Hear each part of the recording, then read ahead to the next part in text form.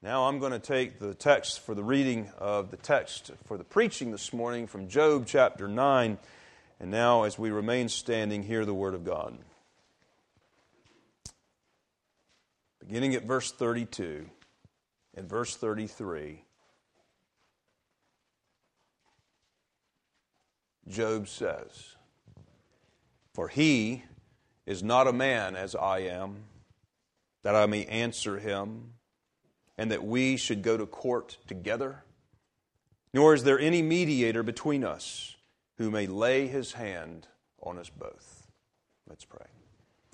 Our gracious Father, as we consider this text of a man that you inspired with your Holy Scripture, but in a life circumstance that none of us can even fathom, and yet your grace was upon him and sustained him even in the darkest of his trials. And as he longed for a mediator, we pray that you would open our eyes and our hearts this day to see the one who was his mediator, that we might see Jesus, that we might know more of the mystery of godliness in this hour, and so turn to him in all of our trials and in all those dark seasons of life to see there is great joy behind it all. So this day may we see right into eternity, and may we be governed in the sight of glory in all that we live out here upon this earth. So each day may we interpret it in the light of glory. Each day may we live it in the light of eternity. And may so we lay up for ourselves treasures there and not here on earth, where our time is short, and yet for all of eternity we have to spend with you because of the very work you have done for us in Jesus Christ, in whose name we now pray. Amen. You may be seated. Job was in one of his really dark moments, and in this very valley of the shadow of death, he felt the need for a mediator. A mediator is one who can relate to two parties in a dispute or a problem. He must be able to touch both sides in order to bring the two together. He addresses the needs and concerns of both. The sin problem between God and man is so great that man cannot approach God in a sinful state, and God cannot simply excuse man's sin by an act of will. In fact, Isaiah 59:2 says, "Your iniquities have separated you from your God, and your sins have hidden His face from you so that He will not hear." And that is our problem. That is our biggest problem, that our iniquities have separated us from God, that God will not even hear us. We do not even have an audience with God. God is not a man with whom we can dispute face to face. He is not a man that we even have an audience with. And at the moment of Job's despair, he understood this, and he felt helpless without a way to bridge the gap between himself and God. He longed for someone to take up his case before God, to come and be the advocate, to mediate for him. And in a moment of despair, he lamented that there was no mediator who could put both his hand on himself and on God and bring some peace to the situation and to his own soul. But that's exactly what a mediator does. He is able to touch both sides of the dispute, both people and parties that are in this, and address the concerns from both sides. For man, our need is drastic. Our need is immeasurable. We cannot approach God on our own. We do not have an audience with God.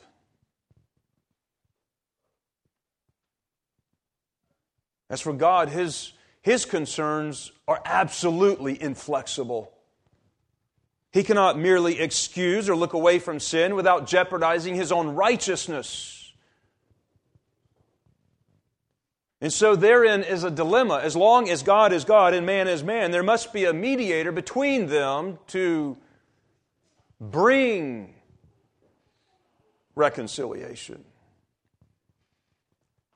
So what kind of a mediator is needed to bridge this gap between God and men? And that mediator, and the only fitting one that would be qualified to do such, would be both fully God and fully man. Fully God, that He can address the very concerns of the inflexibility of the righteousness of God. And He can touch the need of man in being able to address his greatest need. And apart from such mediator, there is no hope for man. There is no hope for man. There is only one name under heaven whereby men can be saved, and that is the Lord Jesus Christ.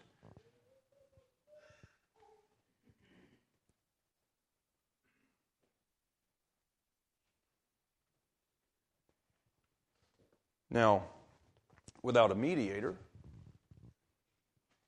there's never any hope for man. There's nothing for man but left for the eternal satisfaction of God's justice, of which God is obligated.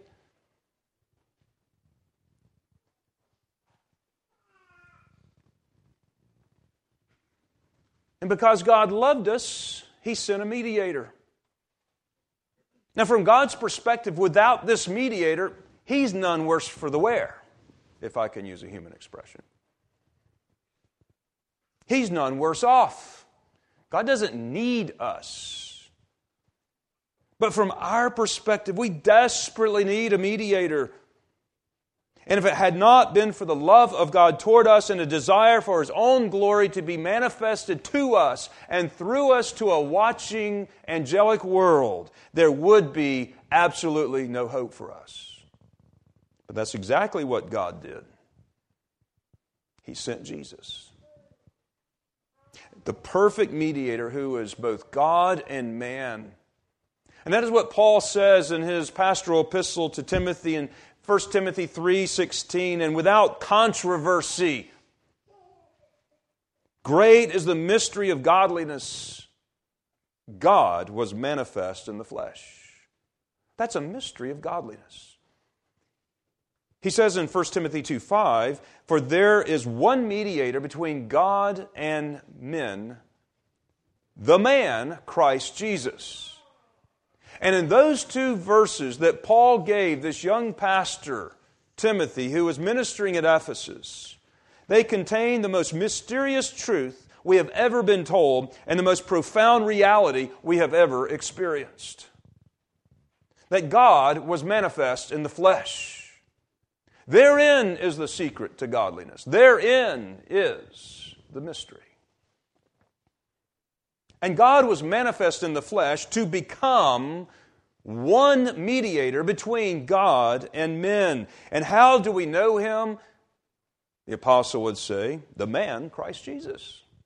That's who He is. As we consider this Christmas season, who is this Jesus? What does it mean that Jesus is the Messiah? And that's what we are looking at. So difficult is this mystery of godliness to comprehend in our minds. It is quite impossible to understand. As one writer says, it defies explanation, but it demands belief. What we know from these two verses, and more fully expressed elsewhere in Scripture, is number one, that Jesus was fully God. The second thing, and this is where it gets really difficult, is that He is also fully man. And the challenge is when we know that Jesus is fully God and Jesus is fully man, therein with those two truths becomes the mystery of godliness, because the third truth is that those two natures are completely inseparable, but they are distinct. And they are united in one person. A mediator. The mediator.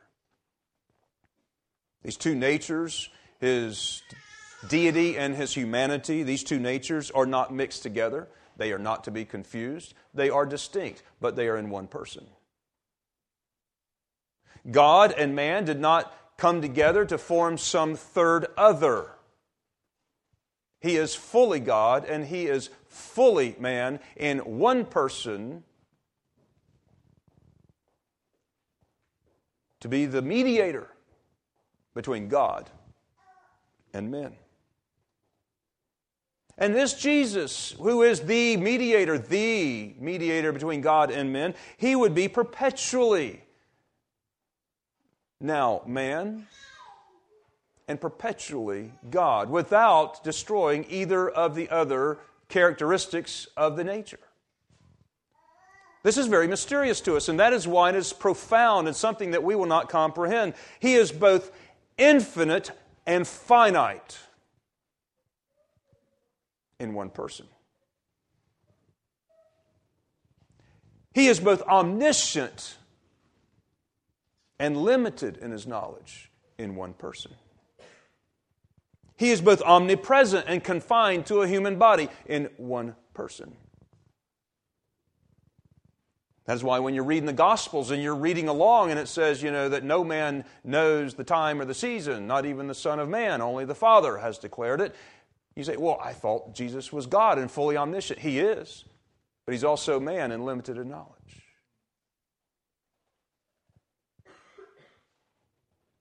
And you come to those passages in the Gospels where you're reading about the reflection of the very nature of His humanity, and you scratch your head because you know He's also God, and you scratch your head, but how can He be and how can He be both fully in one person? This is a mystery. It defies explanation, but it demands belief. And yet, while these truths are to us at some level completely incomprehensible, it is exactly what is needed for our mediation. It's what we need. We need a mediator who can put his hand on both parties and settle the dispute. He can put his hand on God. He can put his hand on man, and he can settle the dispute. This is what Job longed for. This is what we all need. Having decreed this very thing from the very beginning, God began to reveal to fallen man what He was going to do. But in order for man to comprehend at some level his even need for a mediation, because in man's mind, and we are so fallen and corrupted in our fallenness that we do not glorify God, neither were we thankful, but we suppress the truth in our weakness, in our sinful minds and depravity. But in order for us to comprehend even a need for this mediator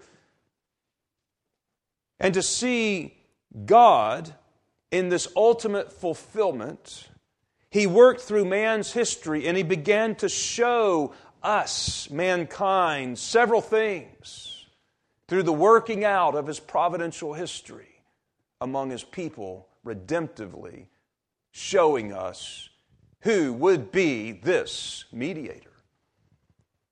So He began to reveal through providential history man's problem in living apart from God, and He needed to reveal this to man.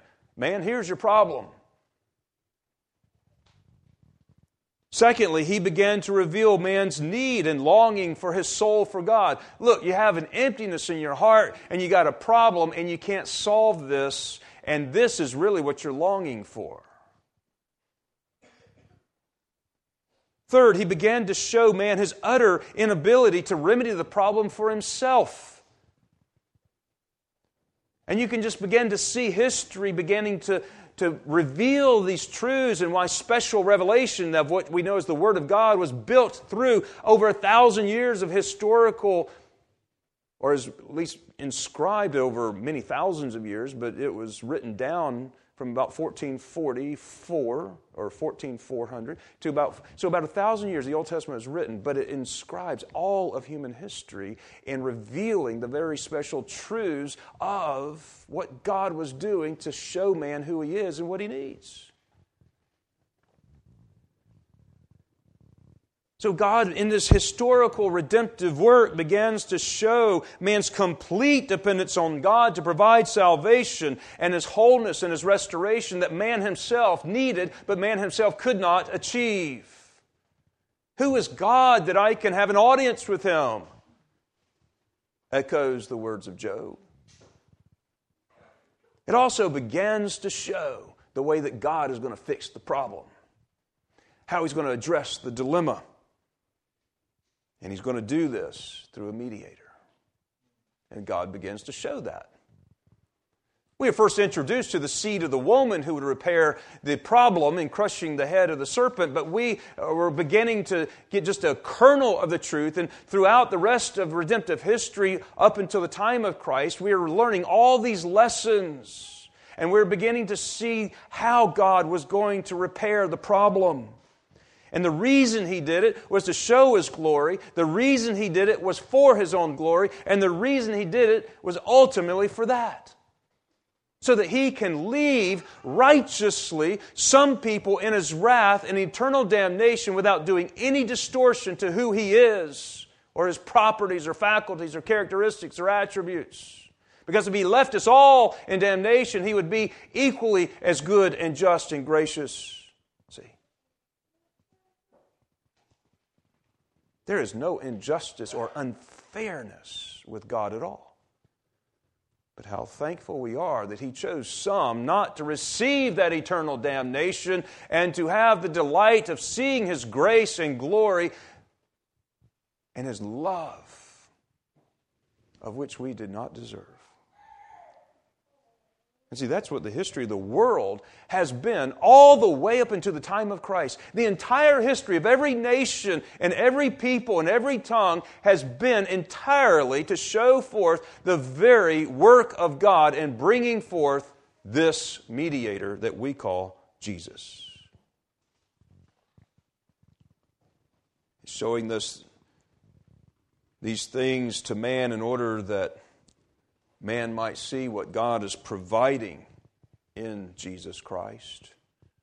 And as we read the Old Testament, we need to bear that in mind, that everything that we're reading is showing forth the one and the true mediator of Jesus Christ, the mediator and God who He has sent. And it's showing us our need, and it's showing us what God is and who God is, and it's showing us how to be saved. How to have our heart's longing fulfilled. How we to have love and joy that we do not know as unbelievers. And here we are on the eve of Christmas, some 2,000 years after the great historical event of the birth of Jesus Christ. And yet there were thousands of years that preceded His advent here that man was just learning. Where the law itself was his schoolmaster, just teaching. Learning that there was a God, that there was only but one God, and that one God was the Creator, and that one God is living, and that one God was righteous, and that one God was just. And so much of what we take for granted today, that fallen man had suppressed in truth and his sinfulness, had no idea who God was and what was required of man. As God began working in redemptive history to unveil the great mystery of godliness, He introduced us to a concept of what would become Messiah. With all that God taught mankind about the Messiah, and particularly chosen people in the Old Testament, everything that we see points toward this one ultimate true Messiah. See, He's teaching us so that when Messiah comes, we recognize Him. When Jesus was born, we might know Him, and we might understand the very reason He came, to be the one mediator between God and man. This is the mystery of godliness.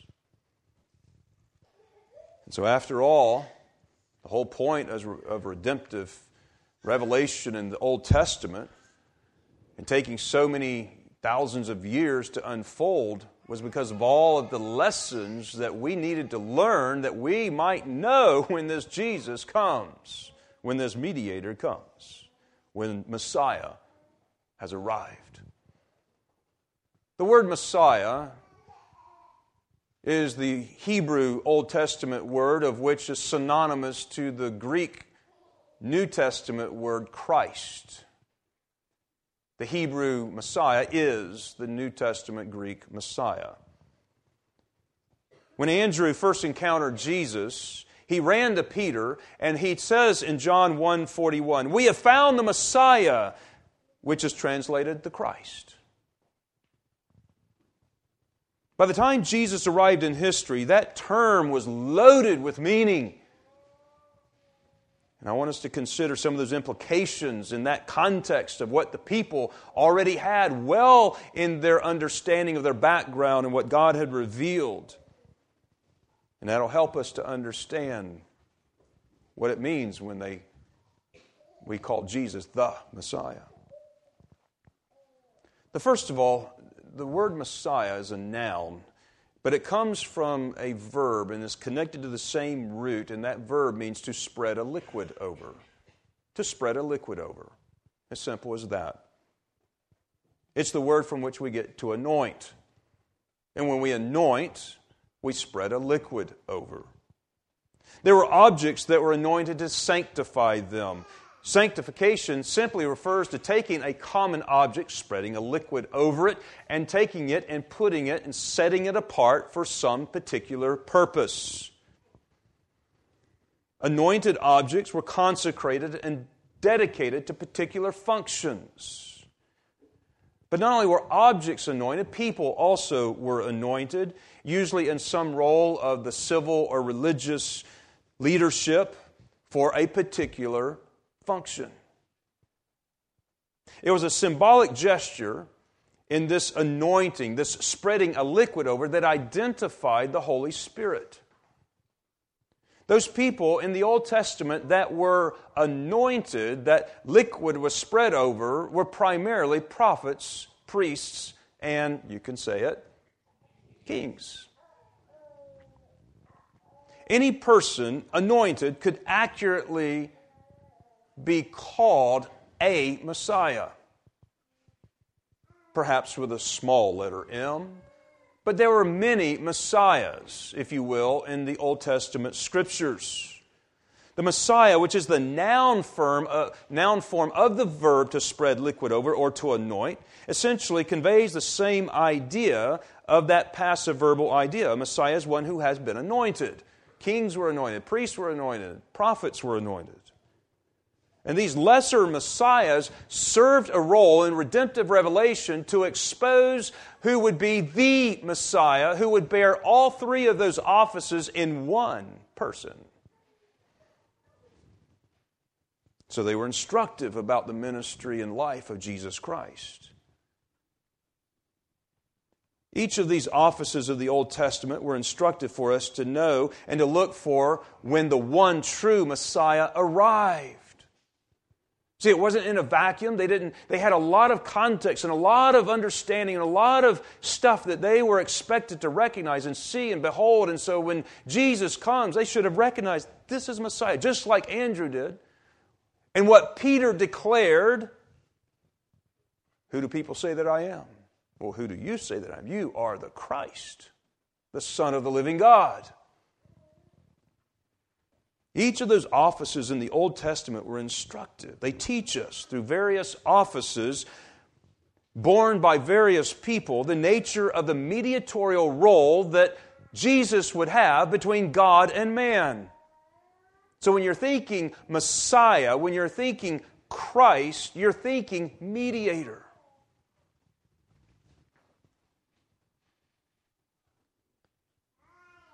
So when we're thinking the term Christ, it's not so much his name as it is his role as mediator, his office, his function.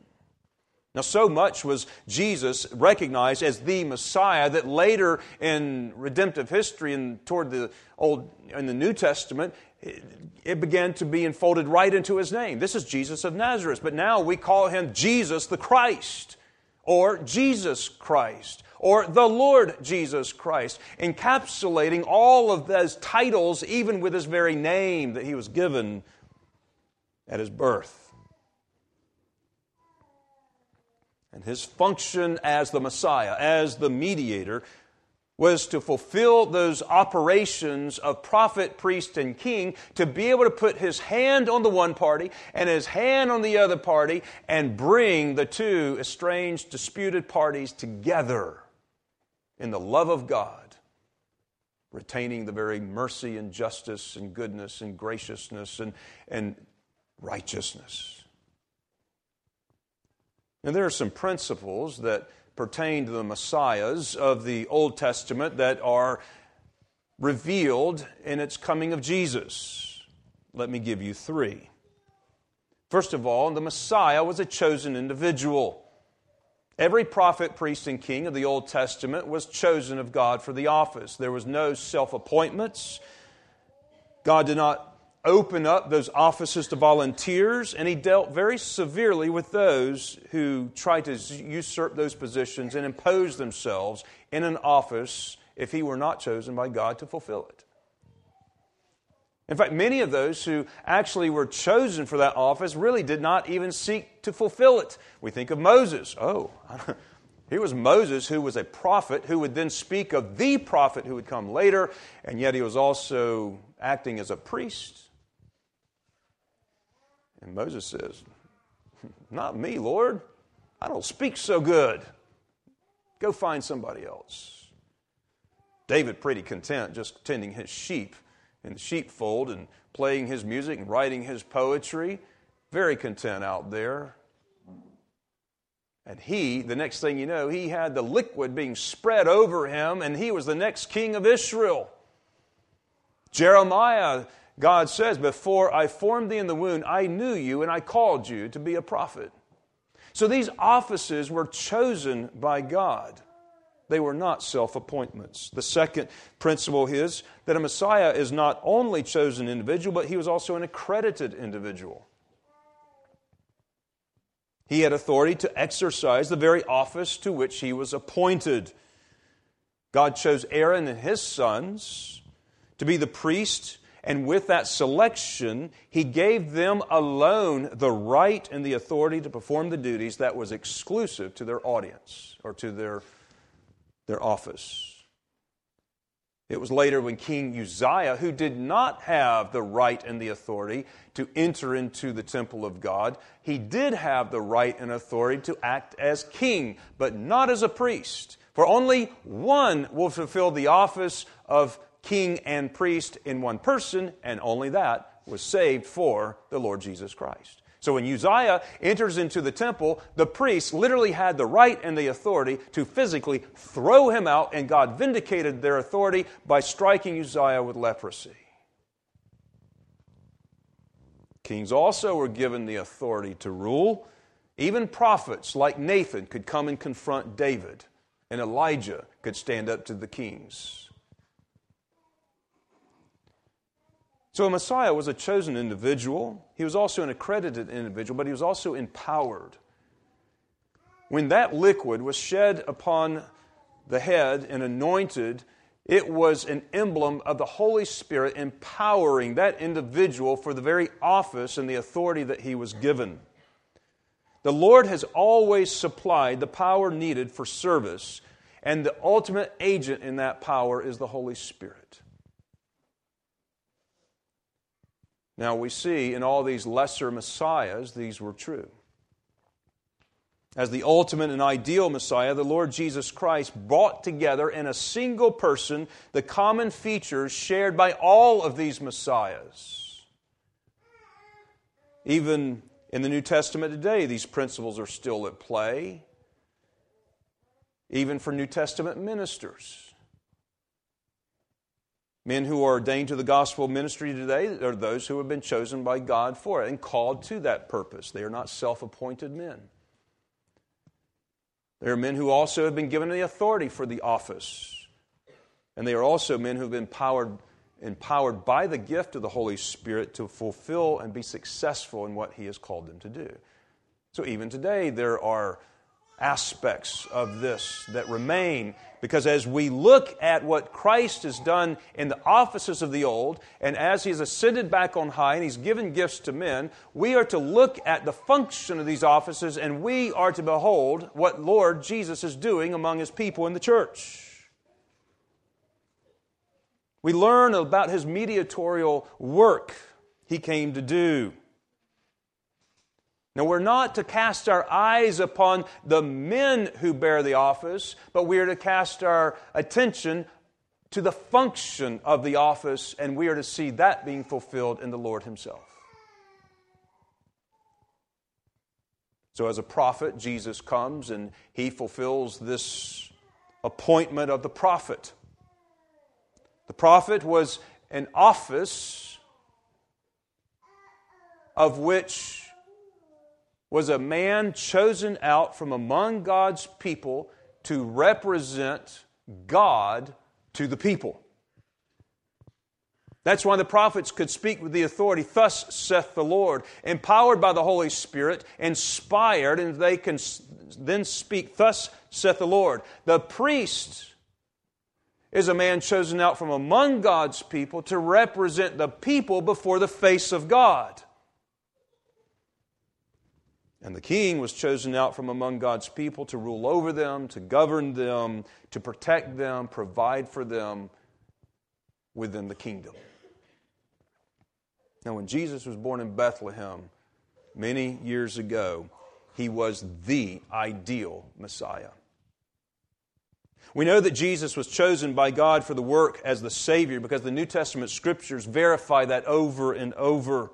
Numerous times Jesus had been called the Son of God, who was sent by the Father. Hebrews 5:4 says, "And no man takes this honor to himself, but he who is called by God, just as Aaron was." Now that very verse demonstrates the priestly office was only appointed by God, and no man can take that honor to himself. But the very next verse goes on and addends that, and it says, "So also Christ did not glorify Himself to become high priest, but it was said of Him, 'You are my Son, today I have begotten you.'" Now He's quoting there. He's quoting from Psalm 2.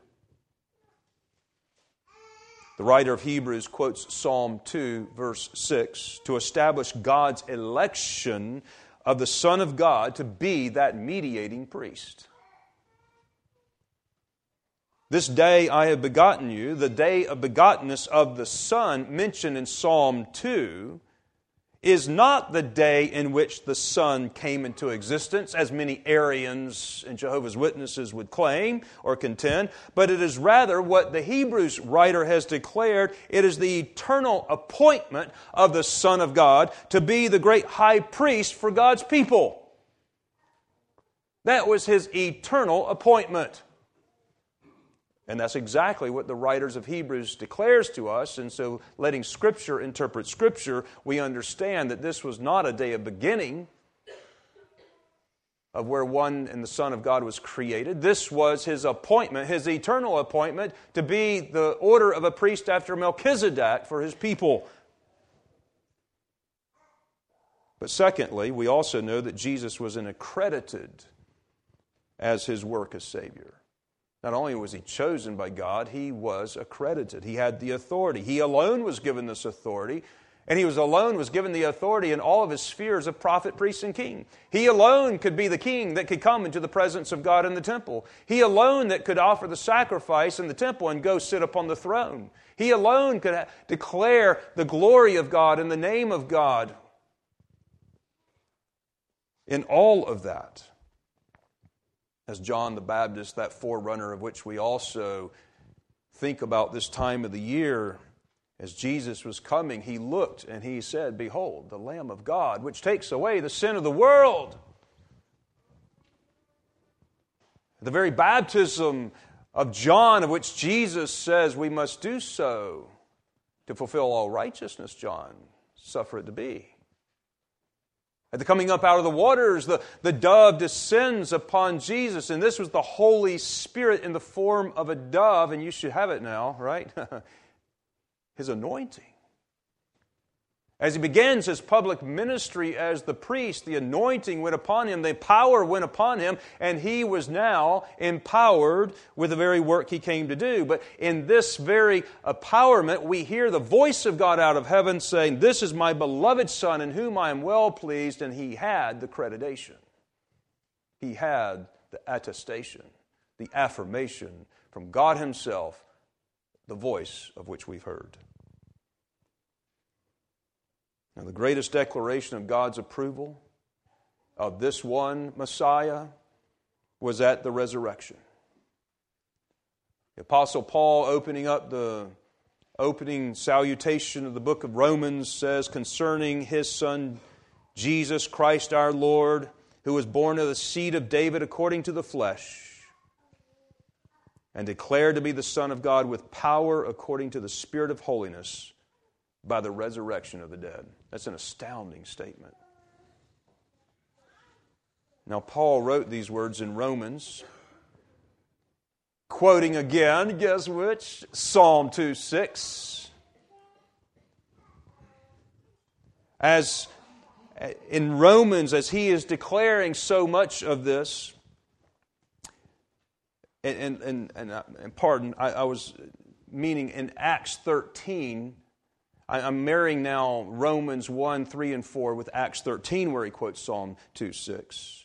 Acts 13:33 says, "God has fulfilled this for us, their children, in that He has raised up Jesus, as it is also written in the second Psalm, 'Today you are my Son, I have begotten you.'" Now what Paul is doing is there's a couple of dots that you must understand and see here. The attestation and the affirmation of God as this Messiah was the greatest given by God Himself at the resurrection when God was satisfied to raise Him up from the dead, showing His accreditation for this one and His approval. So what Paul does as he is speaking in Acts 13, quoting from Psalm 2:6, he is interpreting it in the light of the resurrection of Jesus Christ and then declaring it in Romans 1 that this is the one. That's why Psalm 2 is so packed. That's why I opened up our day with Psalm 2. You'll go back and read Psalm 2. And the writer of Hebrews uses Psalm 2 to declare the day of God's eternal appointment of Jesus in the order of the priest who would be this mediator. The Apostle Paul in Acts 13 uses Psalm 2, interprets it in the light of the resurrection, of which he then carries over to Romans 1:4 and says this resurrection is the greatest affirmation that this was the Messiah because God Himself raised Him up from the dead, showing it to be so.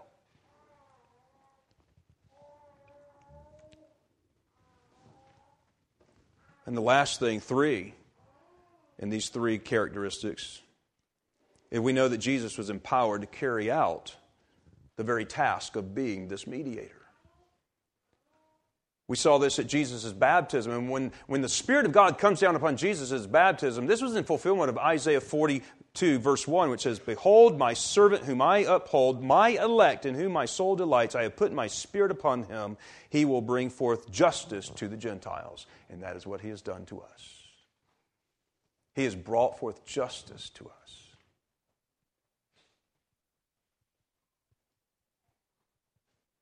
He has satisfied the very thing that we feared. And with all those characteristics of this Messiah, we now are looking for the ultimate one to fulfill it. And in Jesus Christ, in a single person made up of 2 distinct yet inseparable natures of deity and humanity, He began to fulfill the role of a mediator as He carried out the principal occupations of prophet, priest, and king. He was the ideal prophet, chosen out from among God's people. That's why He was born a Jew. Born of a woman. Born under the law, but yet without sin. And that is why Mary was a virgin. Had not inherited the original sin, if you will, that inherited sin of Adam. Spotless and clean, but fully man. He was the ideal prophet who came, as he says in John 17, I have declared to them your name and will declare it. He was the one who could speak God's word to His people. And that is why Hebrews 1 says, God who at sundry times and various spoke in times past to the fathers by the prophets, in these days has spoken to you by His Son, the prophet. The prophet that Moses spoke about is now here.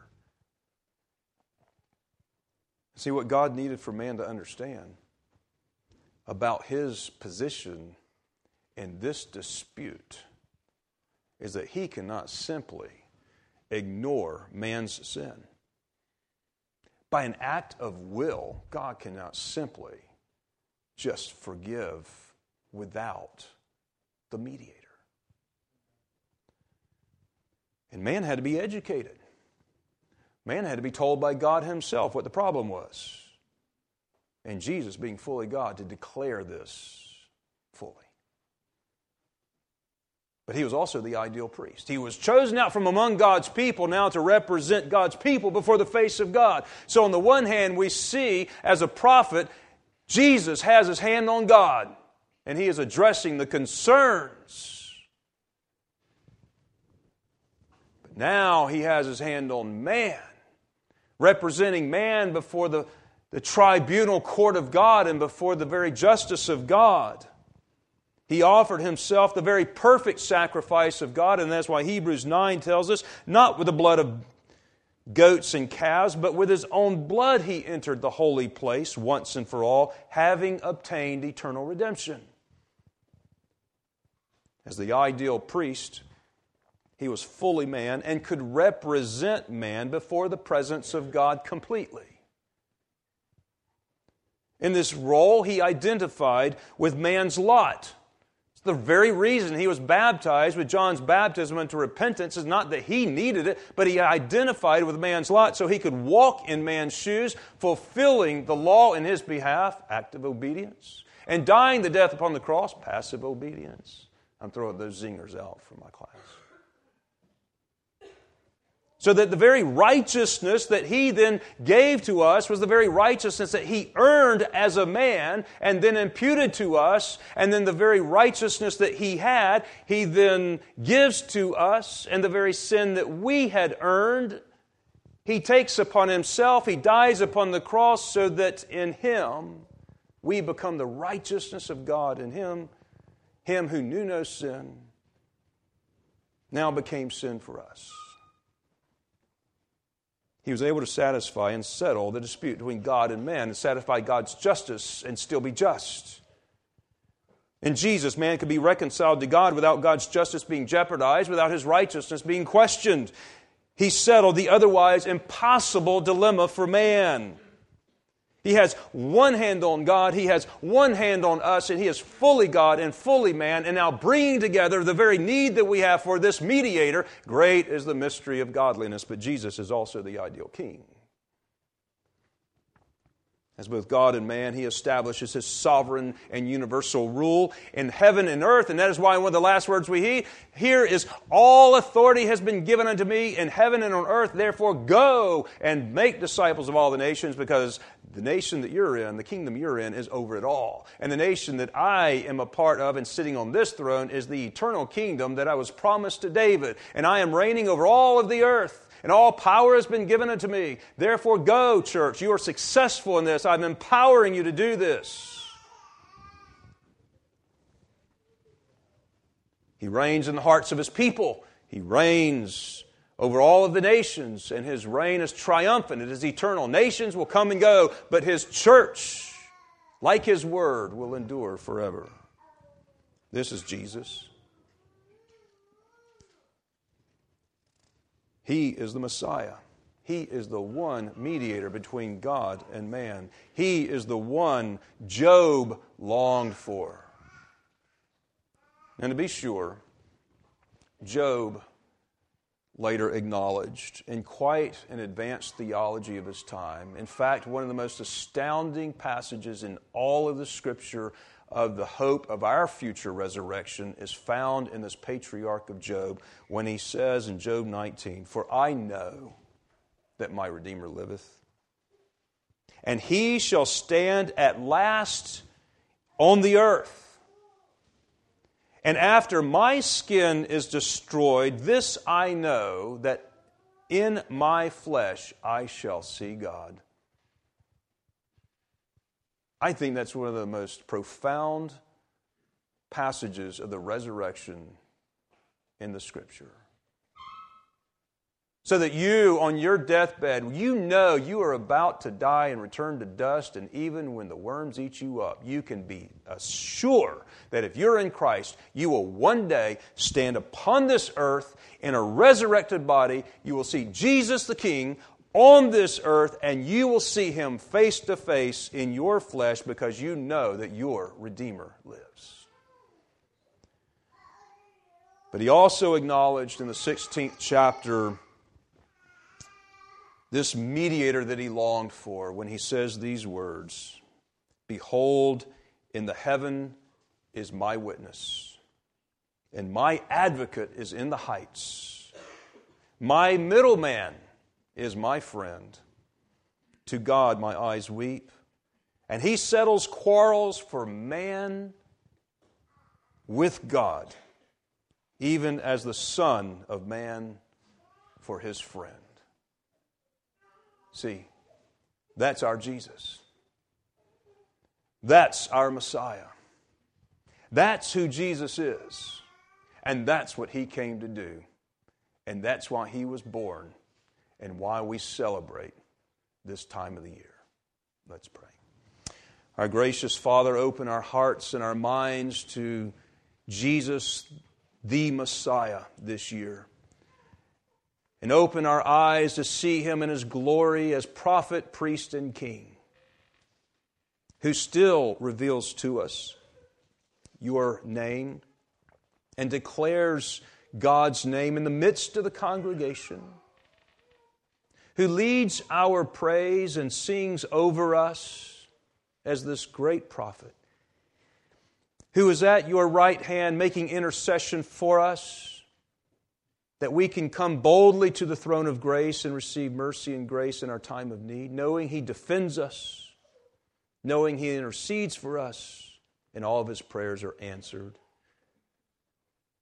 And as we behold our great King, the one who sits upon the throne of David in the eternal kingdom that has no end, and His righteous scepter will rule over the heavens and the earth until all that is brought under His footstool. And we come acknowledging His eternal kingdom. And we ask this day you would open our eyes to see all the fullness that in this one mediator, fully God and fully man, this mystery of godliness, we may embrace Him more fully in this season. As we come around the table shortly now, we pray that we might have our spirits stretched all the more to capacity, that we might obtain and take Him in more fully as we take of something very earthly, bread and wine, but yet identifying with Him in His body and blood, which is seated at the right hand of God, in bodily form, yet fullness of the Godhead.